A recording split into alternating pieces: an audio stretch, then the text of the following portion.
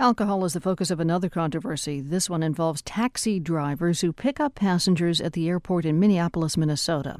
Many of the drivers are Somalis. They're also Muslims. Some of the cabbies refuse to give rides to anybody who's carrying alcohol. They say it goes against their religious beliefs. Now, airport officials have imposed a rule that could put some drivers out of business. From Minneapolis, Todd Melby has more in the story. It's a typical day at the Minneapolis-St. Paul Airport. Business travelers are wheeling their luggage toward the taxicab stand. Taxi for you, sir? Yes. I can give that to you. You'll be in the blue sedan, lane number 8, please.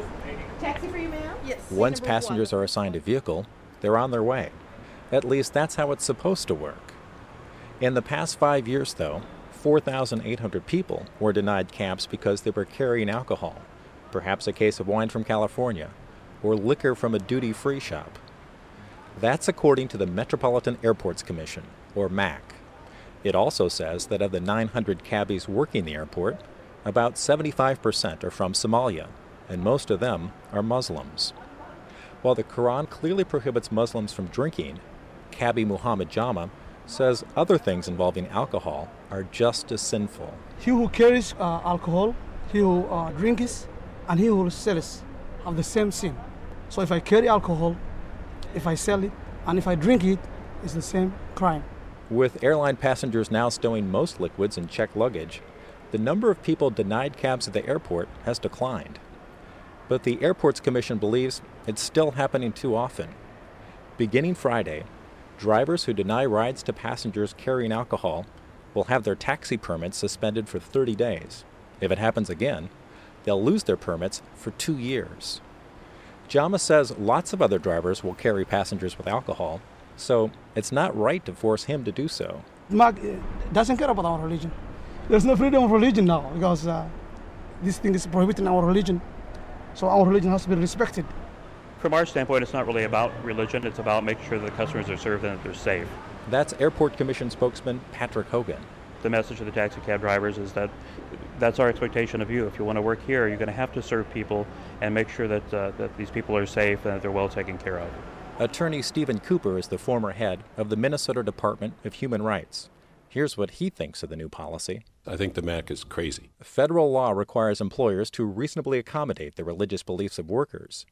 Cooper says if cabbies wanted to challenge the Airports Commission in court, they'd have a strong case.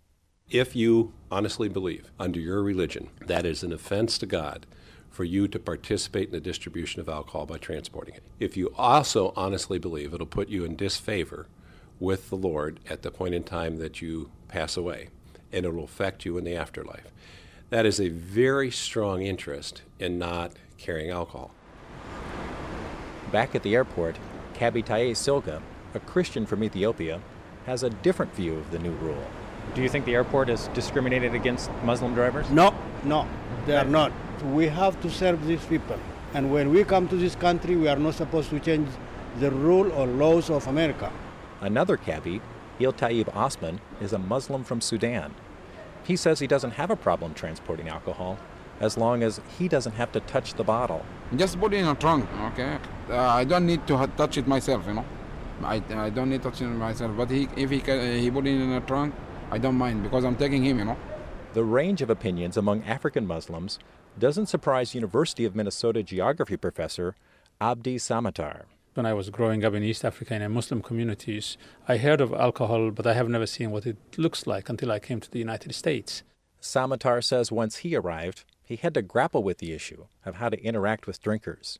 He says it's a personal decision that each Muslim immigrant has to make. There is a lot of soul-searching going on here in the United States, not so much as drinking because that's forbidden completely, but how you relate to people who do so. The Islamic Center of Minnesota points out that Islam can be practiced in a variety of ways.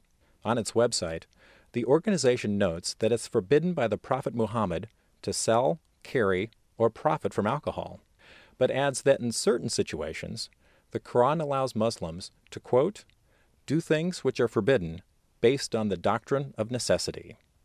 For The World, I'm Todd Melby in Minneapolis.